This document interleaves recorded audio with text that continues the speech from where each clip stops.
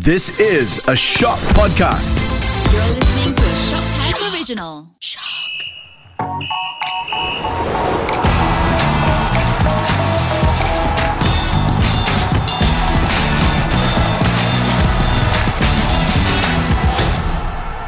Hello and welcome to the Podball Sportscast, the podcast that is not in contention for the treble, just like Man City. Cheap shot, dude. Actually, we don't need it because we are a treble. Of course, I'm referring to Nicholas John. Hello, hello. Karami Kamil. What's happening, guys? And myself, Faisal American. Although the only treble I have is the one in my car stereo's EQ. Now guys, we now know who will play in the FA Cup final, and it'll be a rematch between the EFL Cup finalists. First up, Liverpool are through after beating Man City 3-2 in the final. The one time I didn't temper my expectations, and it paid off, yeah. It was yet another exciting game. Liverpool got off the blocks superbly and went 3-0 up at half-time thanks to goals from Ibrahima Konate and a brace from Sadio Mane. City fought back after the break with Jack Grealish and Bernardo Silva finding the back of the net. City were without Kevin De Bruyne and Kyle Walker, and this definitely impacted their game, right? Yeah, Faisal, I think you mentioned in our last show that perhaps Liverpool were the fresher of the two sides after their European matches in midweek, and I think it showed. If I'm not mistaken, Pep Guardiola made 6 or 7 changes to his squad for this cup semi-final, and They appeared lethargic in the first half. They lacked creativity, and most importantly, they struggled to clear a lot of the Liverpool chances. And what a blunder that was for City's standing keeper, Zach Steffen. And when you have a player like Sadio Mane charging at you, the last thing you want to do is to try and dribble the ball, which is what he tried and failed to do.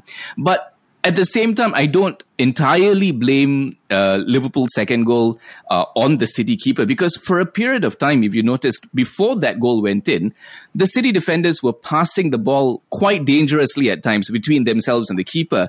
And you have to wonder if they could have avoided that second goal by playing the ball forward instead of, sideways and backwards. But I think at the end of the day, it was the choice of goalkeeper more than anything else that was the difference between the two sides. City went with their backup keeper. He ended up gifting Liverpool a goal. The Reds, on the other hand, stuck with Alisson. And then we saw in the second half how he made a number of very decisive saves that ended up keeping the Reds in front.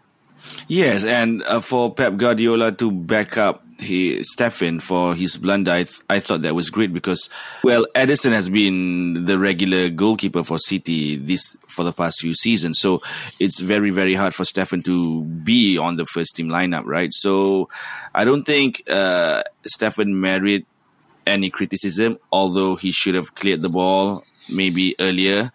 But, so no quadruple now, no treble now for City. Yeah, as Karam said, the result ended City's treble hopes, while Liverpool remain on course for the quadruple. Jurgen Klopp says he couldn't care less if they win it or not, but they'll definitely give it a go. As I mentioned, the final will be a repeat of the EFL Cup final, as Liverpool will go up against Chelsea, who defeated Crystal Palace 2-0. Ruben Loftus-Cheek and Mason Mount sealed the win for the Blues. It'll be their third straight FA Cup final, and this one was well-deserved, wasn't it? Yes, it was. It was a tough battle in the first half, but with the quality that Chelsea have among the players, I thought the result we can see the result coming, right? So 2-0 to Chelsea. I think it was a more straightforward result. Tough luck for Palace, but for Chelsea to reach their third consecutive FA Cup finals, I thought that was in itself something special. I think they are the second team to do that since 2000. And, it's my second team, Arsenal, who did it first. So it's great for Chelsea. And after being knocked out from the Champions League, and they lost to Liverpool in the EFL Cup final, I think this will be Thomas Tuchel's redemption this season. You mentioned the Chelsea's exit from the Champions League, and I think that actually made this win a little bit more difficult than maybe the scoreline would suggest, and I think credit should go to Chelsea for how they bounced back from that heartbreaking exit last week. That match against Real Madrid was both physically and mentally exhausting, and I think that they could have very easily messed it up against Palace if they didn't bounce back. So in the end, it was a very disciplined and very organized performance, and I think that Thomas Tuchel can be very proud of how his players performed. Now, the EFL Cup showdown, it was a closely contested game with Liverpool beating Chelsea 11-10 on penalties. Surely we won't see something similar in the FA Cup final. Sorry, there's no surely here. Nicholas or Karam, any of you want to take this? I don't mind seeing the match go into penalty shootout again, but I hope it'll be like a 4-4 draw, and then we'll go to penalty shootout so that it's worth it to watch the match. Because the season is not long enough as it is already, right? The season is long. What's another 120-minute match? Huh? The FA Cup final will take place on the weekend of May 14th. Now, guys, let's move on to the Premier League, where the battle for fourth is heating up, with only 3 points separating the three main contenders. Tottenham, they remain in fourth place after losing 1-0 to Brighton. Meanwhile, United are in fifth. They had a 3-2 win over Norwich. If they mess that one up, I don't know what to say lah.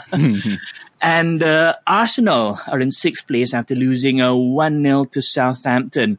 Let's take a look at their remaining fixtures, right? United face Liverpool, Arsenal, Chelsea, Brentford, Brighton and Crystal Palace.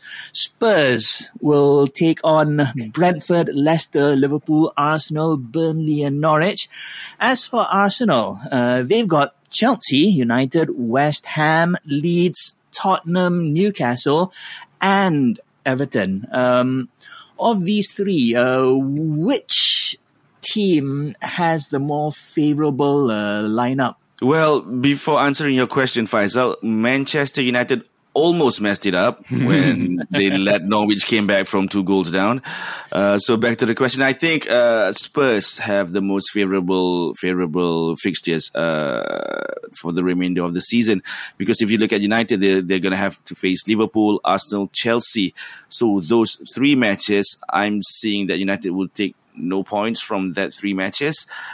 And you can say the same thing about Brentford, Brighton and Crystal Palace as well. So I think I'm still putting my money on Arsenal for to make the top 4 this season, though. But Spurs are having I think Spurs might be there because of their remaining fixtures. Because Brentford, Burnley, Leicester, and Norwich, I think those are winnable matches, except for Liverpool and Arsenal. But who knows? North London derbies are always funny. Spurs might be able to win something there. Yeah, I agree. Based on fixtures alone, Tottenham are the favourites here. But then Arsenal also have a game in hand, right, if I'm not mistaken? Yes. Yes, sir.